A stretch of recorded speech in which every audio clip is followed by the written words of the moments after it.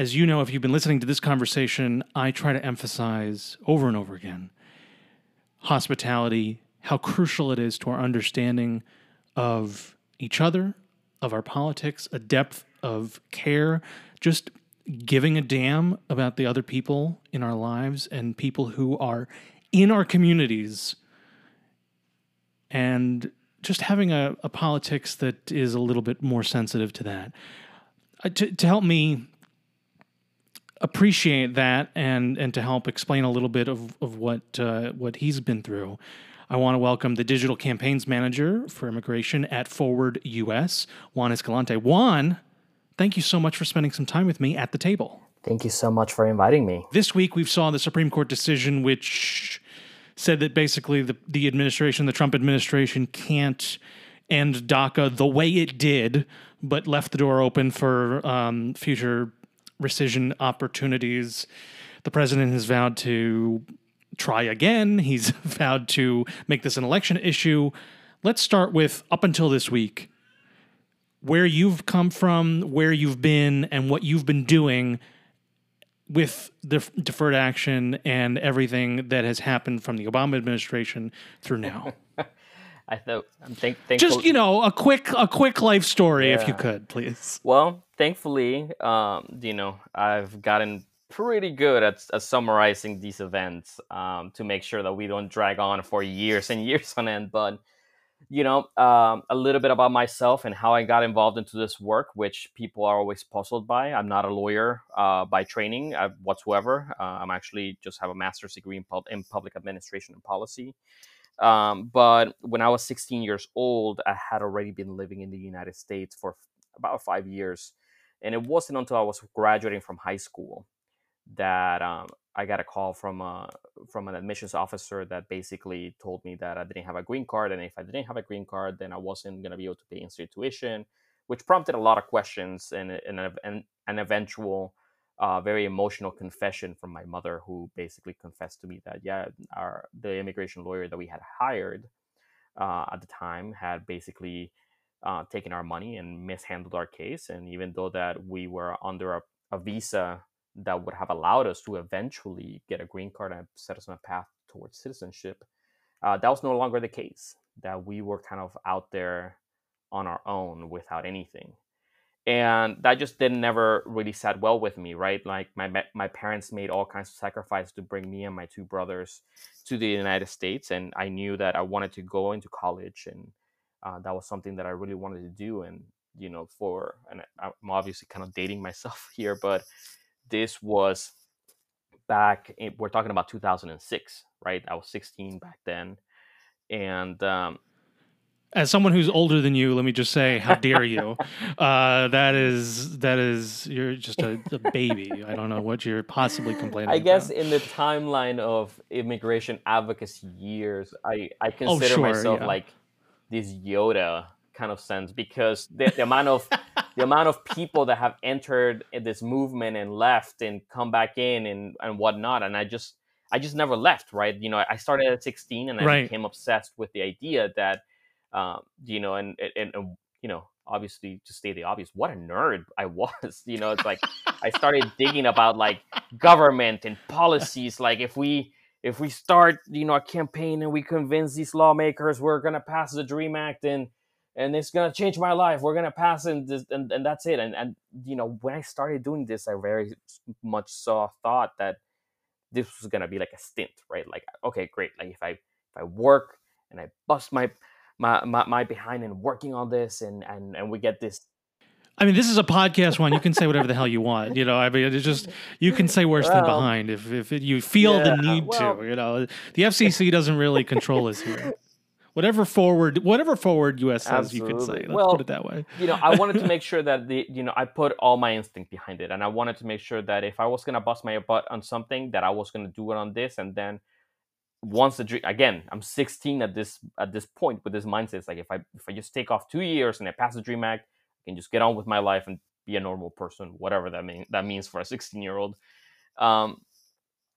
And I did just that, right? Like in 2007, a year after the DREAM Act got a vote and subsequently a veto threat from the Bush administration. I mean, just think about this: Barack Obama was still not in office, and anyways, that kind of took Right, he's a senator at this exactly. point. I mean, it's not even Exactly. And for me, I was like, okay, cool. Like, this was the first try. It kind of felt good to see that, I was able to make something happen in Congress. Let's do it again. And by this point in time, Yeah. I had figured out a way back in my home state of Florida to, enroll at the local community college. I was doing, um, you know some college credits, but at the same time working and doing this as a side gig. I say it as a side gig because there was never any money in it. I mean, it wasn't about the money. It was basically just about my life, and I think that that's the important thing. Well, and that, yeah, it's so much more important. Exactly. Yeah, it's I basically started working on this at night, after work or after school, as much as I possibly could. Through the years, we saw a variety of different immigration proposals come and go. We had Barack Obama promising the first 100 days. That never happened in terms of immigration right. policy and his delivery. We saw the DREAM Act come back up for a vote after much, much pressure in 2010. And I think the curious thing in there was basically that by that point, 4 years after I started this, we had advanced the immigration conversation so far amongst the dreamers and, the youth, that people were screaming from their windows and from rooftops, essentially, I am undocumented and unafraid, which for those people Yeah. who, may not be undocumented and unafraid, it was basically this big taboo. You grow up, right? Like your parents tell you, like, mijo, you can't tell this to anyone, because if you tell anyone, that the bad people are gonna come from Right. helicopters, descend, bust on the door, and just take you away back to Venezuela. And you're like, oh my God, like really? And there's like, I don't know, someone told me that, but don't tell anyone that you're undocumented. And you live with this fear. And we kind of turned that over into our heads, realizing, right, that that was the way that we were oppressed. Because if we did not tell anyone that we were undocumented, we were just blending into the crowd. But if something happened to us, if ICE ever came for us, no one really knew what to do. And we just put that over in its head and said, you know what? We're no longer scared. This is who we are. If you're going to deport us, come at us, Barack Obama or Congress or whoever, and let's get, legislating immediately.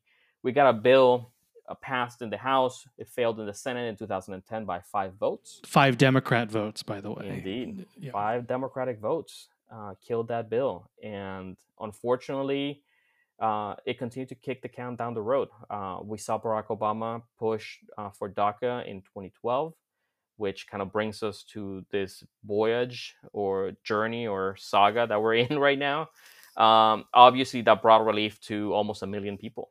In 2014, Barack Obama tried to expand the DACA program and create DAPA, which was basically a spin-off of the program that will cover the parents of U.S. citizens and legal permanent residents that never went anywhere due to the judicial system and the courts, and specifically, the state of Texas, because of course, waged this battle against the Obama administration about it, and the DAPA program, unfortunately, never saw the light of day. But anyways, I guess what I'm trying to get at is that I've seen a lot of things, and I've been in this game for long enough to be both extremely cynical, but also realistic about what the best scenario or foot forward we need to put here in terms of this fight. So, with that being said, the DACA program obviously has brought significant amount of opportunities for a lot of people. It gave me the ability to pursue a master's degree. It gave me the opportunity to turn that unpaid the late night gig that was basically about my life into a career. Now I do this professionally. I say that with an asterisk because obviously I'm still not I'm not a lawyer, but at the same time I think you're a professional whenever you pay taxes on something. And let me tell you, I pay taxes on this, so yeah. Maybe there's something to that there, but there's still trials and tribulations that unfortunately we don't have time to discuss. But just for the listeners, I've given a lot of my time into this. It's not been and it's come with a lot of recognition, right? Like a lot of people will message me online and say, "Oh my God, I'm so proud of the work that you do. You're an inspiration to me." And I've gotten chances to meet very important people. I've been on TV, I've been on radio. Now I'm on your podcast. This But is easily the low point of anyone's career, but I appreciate that.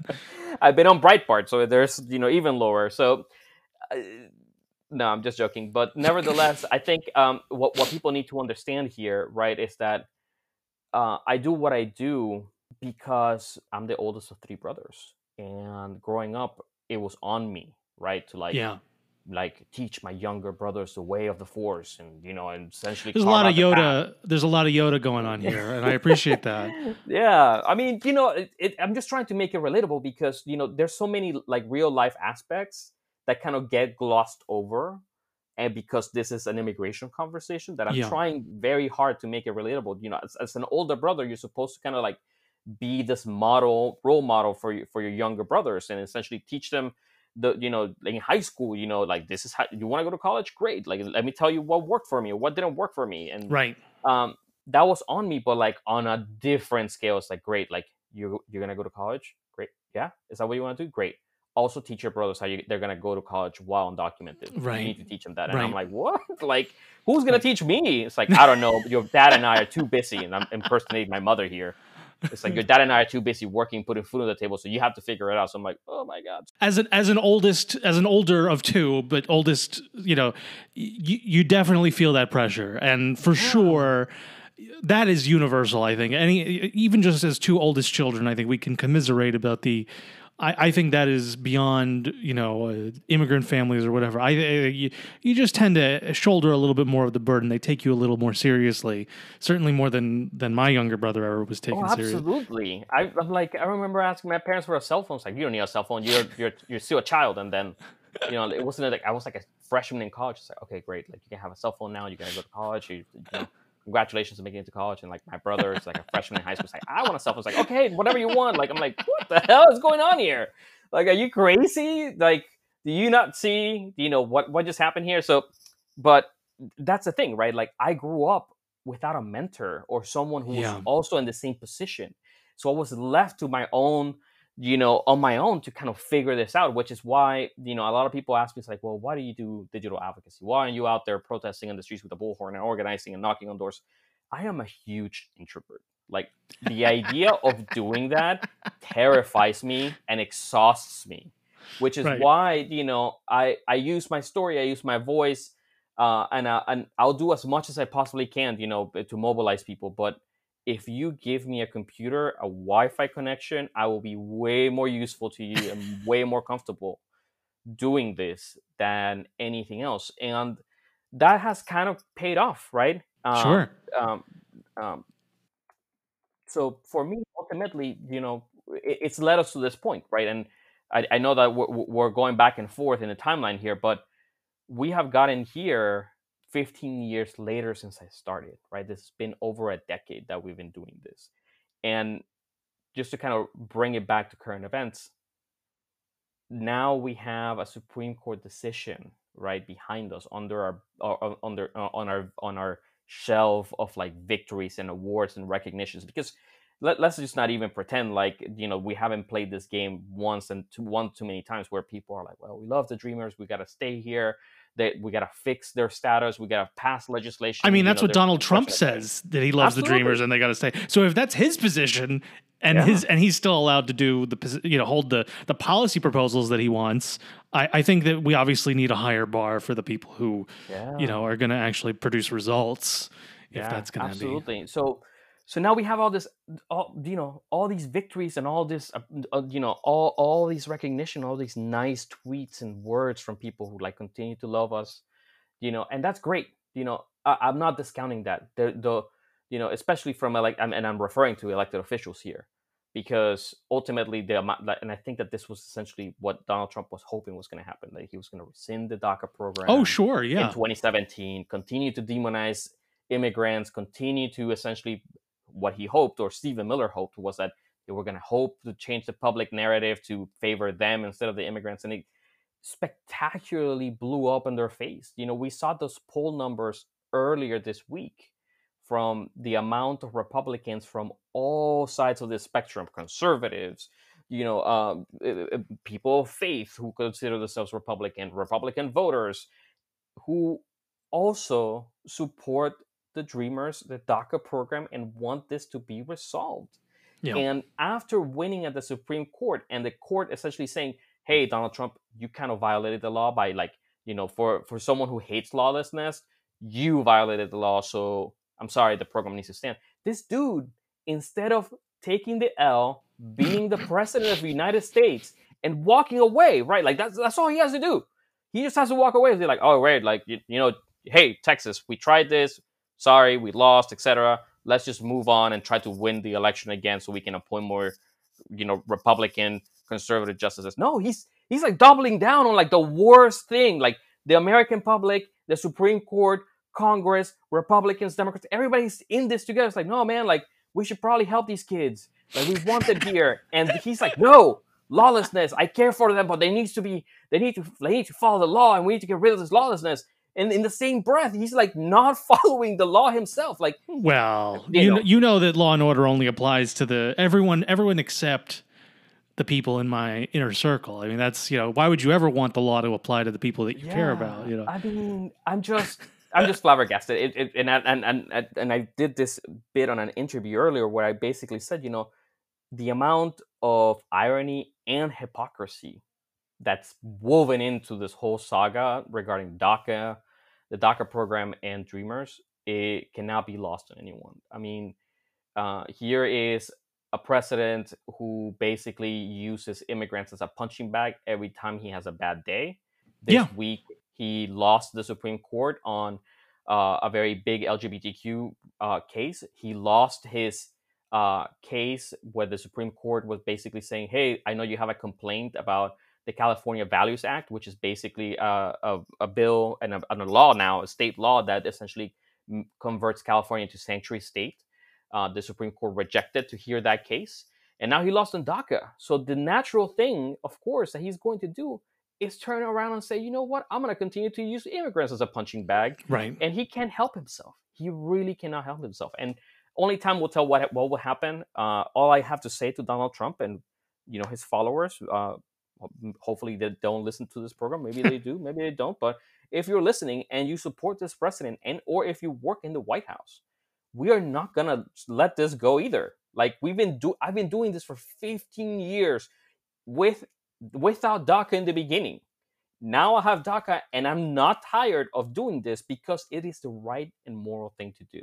And all we're asking here is for you to let us continue to pay our taxes, go to work, drive back home with our driver's license, and go to bed at night in peace without having to worry about the potential of someone coming into our house and ripping us away, and in my case, sending me back to a country which Donald Trump also hates. That's called Venezuela. You mentioned earlier in your answer DAPA, and you mentioned how that program didn't pass. And I think about, you talked about, for example, the burden of being the older brother or the oldest brother. And that weighs heavily on my mind. And I think about it especially in the context of, generationally, you can't be DACA unless you were brought here by parents who, because DAPA never happened, don't have those same protections. I just think about it in terms of my family.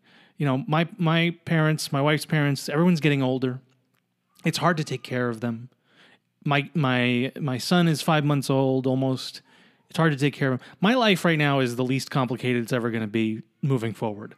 And as everything in our lives gets older and gets more complicated, it just gets a little bit harder. And I imagine that over the last 10, 15 years that you've been working in immigration, that's gotten harder for you too.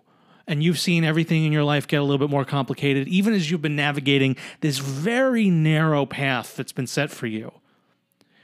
So let me ask you, in terms of that bigger question, that family question, home is here is fine to say, but it's harder. And can we acknowledge a little bit of the difficulty that we're all facing trying to manage, juggle all these things at once? And I imagine that's even harder for you. Yeah, it's funny that you bring this up. I think this is one of the very few aspects that I've been asked about my life.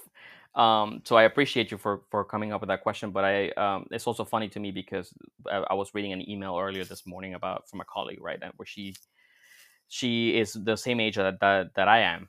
She's also 31, and she's been in this fight also just as long as I have. And in her email, she basically reflected back about, and she puts this in quotation, time, right? Like the amount of time that it has Yeah. taken to get to this point, and how her parents have aged, she's aged, and how much more time can we as advocates continue to essentially put forth in here. And I think, Yeah. you know all the questions and all the references that you just brought up to, they're extremely valid. I don't know how my parents are going to retire. I don't know who's going to help me take care of them, and I also don't know, if this program goes away, how Right. we're going to make it in the United States without a job or a living wage. And things are certainly getting harder as the time goes by. And I say this now, and this is probably the Yoda part of me speaking, but like, when it comes down to time, living a quote unquote normal life, and I say that in quotes mainly because, you know, when this is over, if it's over, whenever Congress gets to it, or the next administration, or whoever, right? I've always wondered how long it's going to take me personally to unload the amount of stress and Yeah. trauma that I've accumulated, so that then I can essentially be coherent enough, right? To then turn around and be like, hey, Dad, do you need help with your business? Let me help you out. Or, hey, Mom, like, you want to retire from your job? Let's figure it out. Because all of that has been, it's almost like you have to live your life on two tracks. Like the things that you have to do as a normal person that just lives their life in society and in your community.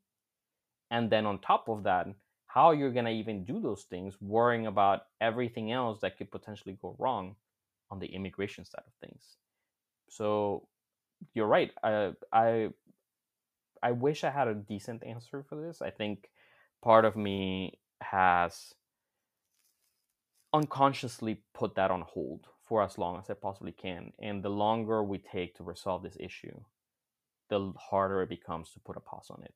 It just basically continues to weigh on me until something has to give, and I need to start figuring out, not just for myself, of course, but also, for my parents, and for the family aspect of things, because uh, there's just never going to be an easy answer or a perfect time. I think I speak for people who feel the same way about their own personal lives, and specifically in this moment in time of uncertainty under COVID and this president and this Right. administration. But yeah, it's not going to be an easy one. I didn't ask it to be a difficult question, but I understood that it's just an intimate question. Nobody brought their kids here knowing that the DACA program was going to be waiting there for them. Nobody brought their kids here for a worse life. Nobody brought their, and yet it's impossible for you, with all this advocacy behind you, all this experience under your belt, not to give a damn, because these are the people that matter the most in your life. You mentioned the COVID, the quarantine, self-isolation, and you also mentioned mental health and physical health and all this other stuff. We've seen the graphs where the United States is doing exceptionally poorly on just about every metric. I saw one today about counties and states that voted for Trump versus Clinton in 2016 are on the incline versus the decline for COVID cases. So it's only going to get worse in the places that, for many of these people, especially many immigrants, especially undocumented people, it's going to be the hardest for them to seek out help in healthcare, social services, etc., that they might desperately need. So I want to ask you, not in a big picture policy way, even though I know that's your background and your education, but just in terms of personal. I think about the burden, the high simmer of stress of quarantine, and to put that on top of an already boiling pot for you of the stress that you're talking about with the work that you're doing. I think that's a lot to ask. Has there been anything in this moment? Obviously this victory, if this were gay marriage, if this were any other victory moment, people would be celebrating. Yeah. In the streets. I think about the after Obergefell, for example, you had people everywhere who were just exploding with joy. And of course, in the aftermath of George Floyd, people are marching for other reasons right now, and we shouldn't take that away. But I think about that, even the valve of stress of releasing that and celebrating has been taken away from you because of the moment that we're in. Yeah. Because you're not in a ticker tape parade in Washington or somewhere else celebrate. You said Florida or wherever you're not. And I wish I could give that to you because I feel like you've probably earned it. There's just so much happening. And I'm struggling to answer this question not because it's hard, but rather because I want to make sure I don't kind of spread the poor advice of my work-life balance because it does not exist. Probably people just do what I do, and I have no idea. But I think one of the hardest things for me right now is essentially kind of maintaining a work-life balance. We hear that all the time from people who are caught up in their work or whatever. But for me, it's blending hard. It's becoming like the line is drawing color. It's becoming blurrier and blurrier and blurrier. And the reason why is because of everything this administration has done to essentially attack immigrants and pass draconian immigration policy. So if it was personal before, it's becoming even more personal now. And the fact that we now have to stay in quarantine is just kind of like, well, you know what? I'm just going to work all day. Like, I'm just going to eat at my desk. I'm just going to watch TV at my desk. And I'm also going to just do this. Yeah. And I'm going to monitor the tweets, whatever. And I wouldn't be lying to you if I told you that I took some pleasure in that, mainly because it keeps me inside, safe from the virus.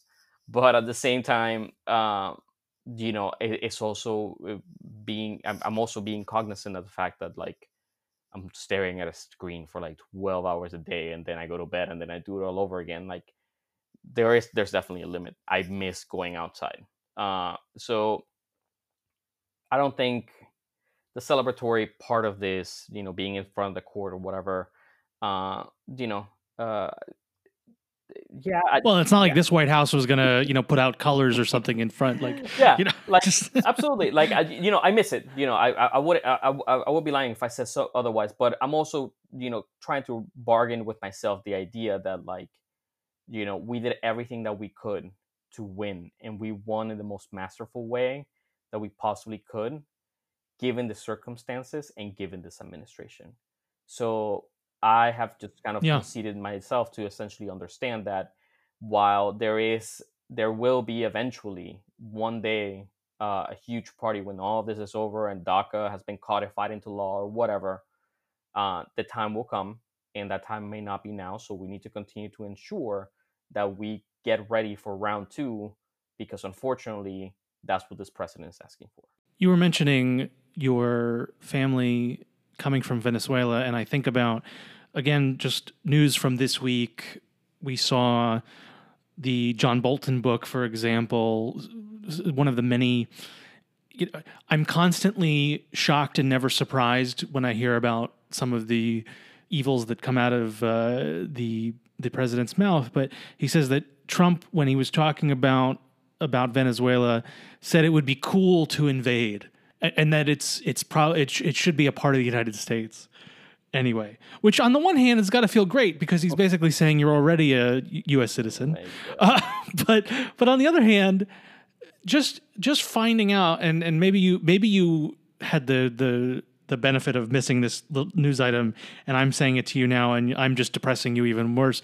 But like I just think about the callousness and the casual ignorance that he brings to almost every issue, but especially when he's talking about a place that would not benefit from a U.S. invasion, I don't think, in a short or long term. Just the casual evil that is surrounding this debate. Because and the larger question, I guess, is we've seen from Stephen Miller and Steve Bannon, and the president has surrounded himself with people current and previous to this administration, who have a particularly dim view of. You talked about how he's going to beat this drum again. They really believe that this is an issue that they can win on. Now in 2018, after seeing a lot of terrible things at the border and lots of kids in concentration camps, essentially, there was a reckoning that maybe we saw at the polls, and maybe that'll presage what's happening in this coming cycle. But people's memories are so short, even when the evil is right there in front of them. And I just wonder about whether you've become numb to it, whether you are constantly offended by it, or like, what is the feeling? Because I guess with so many of this, I'm asking you about how it feels because I know it sucks, but I also know that you're getting up every morning and doing a job. And as you say, you find a lot of comfort in that. But I think about just the constant barrage of punches to the chin that you're taking. And I don't think that's... I don't know how that feels. Yeah. And it would be wrong for me to assume that I did. Yeah. Well, and I think that this was why I was struggling, to answer your previous question about like mental health and the isolation and the 6 feet apart rule that it has been in place in terms of social distancing by the CDC to combat the virus. But when I think about what you just said and how I feel during these moments, it's hard to put into words, mainly because I have done this for so long and I have seen so many wins and so many losses and so many things come and go that I have to admit I am kind of numb to it. And I say that mainly in the immigration sense.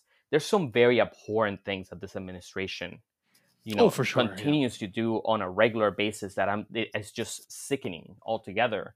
But when it comes to immigration policy, right, all I can say and think and do, and I'm like, this will pass, and I'm working towards it to stop being this horrific. And I think that comes out of two senses. One, your sheer experience of doing this work for so long. And two, the idea that what these people want to do is exhaust us. Yes. They want to tire us down. They want to make sure that we stop doing it, and they're just looking for the worst of the worst that they can do. That is, by the way, if people think that's an exaggeration, that is explicitly the strategy of Miller and others who want to make things so vile for immigrants in this country that people stop coming. Exactly. And I think about that, by the way, and I don't often talk about my own story. My family, Italian immigrants, I'm the second generation born here. So my grandfather was an illegal immigrant from Italy. And the fact that they've talked about, looking back and finding out status, I try to tell the Trump voting members of my family, do you really think you're safe? Yeah. It's like white Italian people have been white in this country for like maybe less than 100 years. Like, we barely qualify for most of the privileges. Now, that doesn't mean to say that I am nowhere near the knife's edge as you are. And even I feel some of the anxiety. And that's because I'm an anxious person. But I feel some of that anxiety of this could go really poorly if, guys like Miller and people who make up a decent chunk of the population, 35, maybe 40% of the U.S. population, at least the ones who vote, they really believe this. Absolutely. And I think that's the scary part. And what it gets down to ultimately is that, regardless of what the president believes or his Republican colleagues in Florida and beyond, that, somehow there's millions of illegal voters out there. Like, I can't vote. Like, I'm not an eligible voter because I'm not a U.S. citizen, period.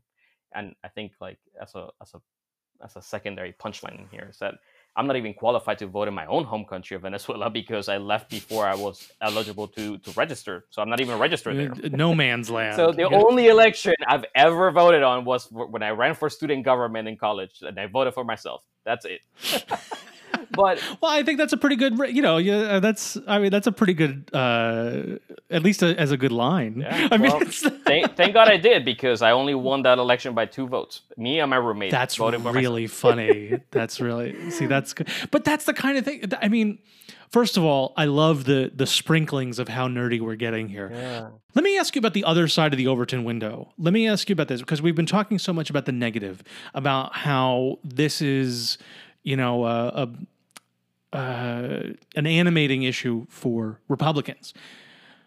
But for Democrats, for Democratic legislators, for Democratic voters in this Democratic primary, this is also an exciting issue right now. It's not just you who's pent up and not able to celebrate, but millions of people who have been excited about this, who are with you, because it's not just, you know, the people who are directly affected by this. There are lots of people. So let's talk about the other side.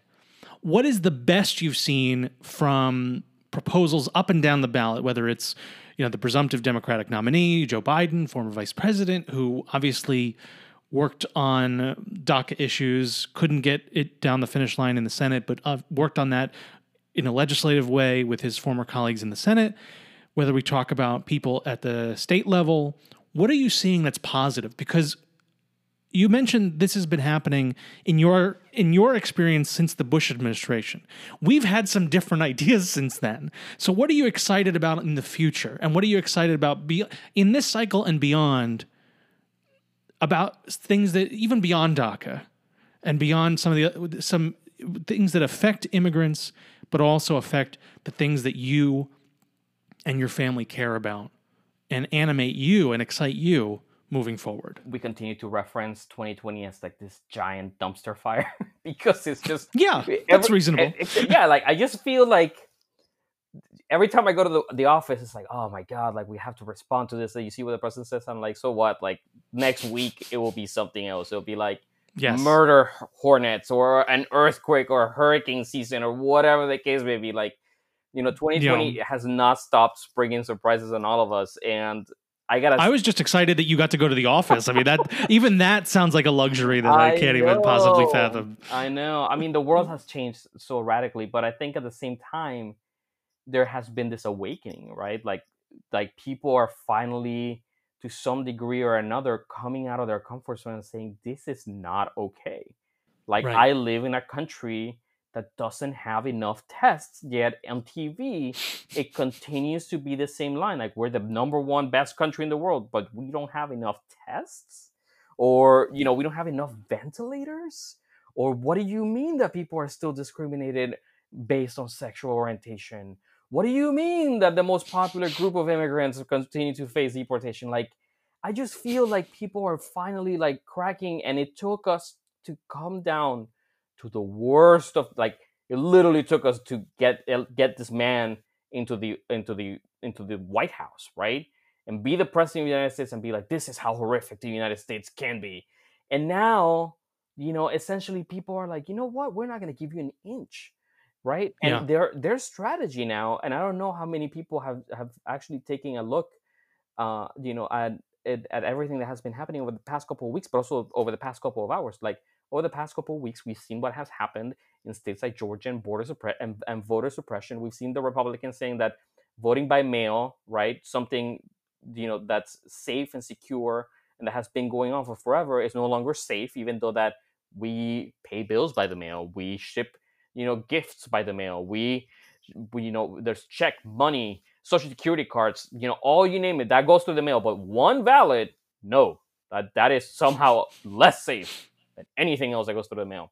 And at the same time, you know, like, it's just bewildering to me that, you know, people continue to support this man against their own best interest. And what is, you know, I guess to fully answer your question, what excites me is the fact that people are finally waking up and realizing the amount of injustice and issues socially, economically, that are spread all over this country in a variety of different communities, in a variety of different social classes, races, backgrounds, you name it. And I think, well, who knows how long this is going to last for, right? You know, and, you know, I think that this is the cynical side of me is like, does this translate into votes at the end? Like, are people going to actually turn out to vote in Well, November? now you really have been You in know, DC too long. Now, exactly, yeah. exactly. So to me, and just like, I have no idea.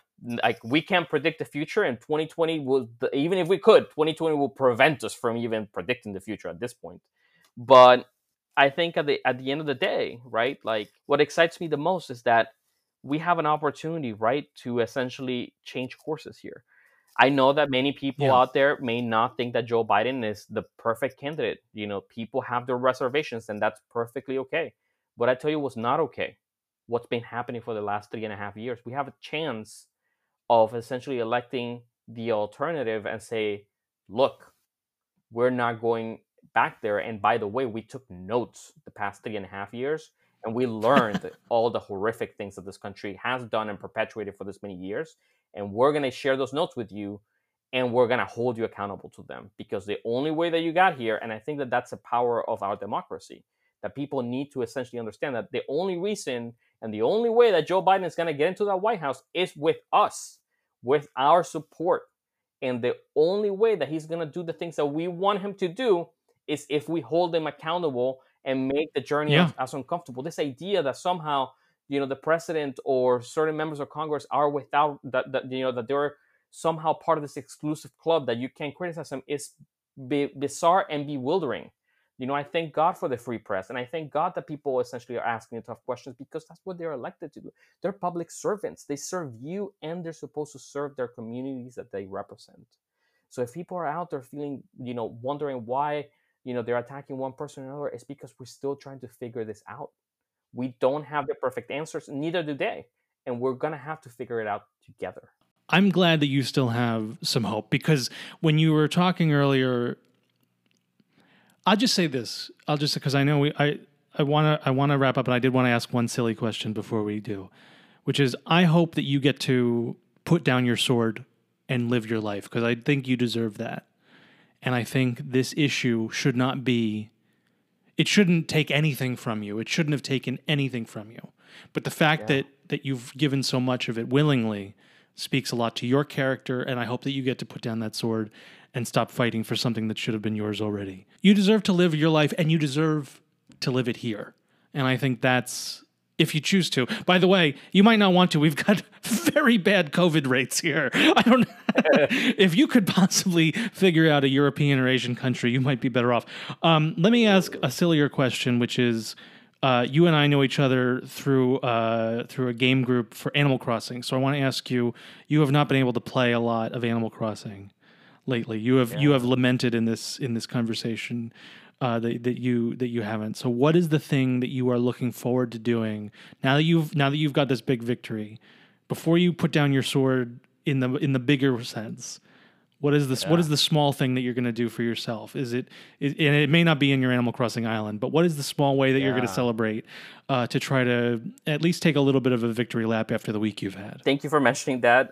Yes, you're right. We know each other through mutual friends in an Animal Crossing game group, which has been honestly extremely cathartic through everything that we've been through. Animal Crossing is huge and it's popular. And I can see why. This is my first outing into this game, so I definitely give it an A++. But realistically speaking, the first thing I'm going to do, and this cannot happen soon enough, is that in a couple of weeks, I will safely and carefully, being mindful of the CDC guidelines, go to Yosemite National Park, Death Valley, and Joshua Tree National Park. And then map out the next month and chunk until the election comes out. Good for you. But I feel like those, given the fact that I'm, currently residing in California for the time being, dealing with some family matters, I will take that time to essentially explore, go outside, hopefully see some wildlife, and hopefully they stay away from me and I'll stay away from them. But nevertheless, this is what I'm trying to get to make sure that I see the sights, I take in some nature and some sun before returning back to the same neighborhood that Big Orange occupies out in Washington DC. But that's essentially it. I think Animal Crossing will come back into my life slowly. I'm not even gonna pretend like it's not. I just need to do this first, right? To like recoup after like the past 4 months of just, doing this Supreme Court exercise over and over again, and then we can get back into business. But in the meantime, take some time outside, relax. Obviously, I'm incurring some risks, but I really need to do this to kind of heal myself before we dive in and be ahead of the election. So I'm looking forward to that. I'm genuinely glad that you're getting to do those. That brings me a lot of joy because those are some beautiful places and they're yours. That's the best Yeah, part. Is that this great idea, one of the best public policy decisions this government's ever done, setting aside land for the people who live here, it's yours. yeah. And I only hope that is something that you continue to enjoy, because it is truly beautiful, and you picked some just real stunners. And well, let me just say, Juan Escalante, who's a digital campaign manager at Forward US. Juan, I really appreciate the time today, the conversation, and the honesty. Thank you so much for joining me at the table. Absolutely. Thank you for having me. It was fun.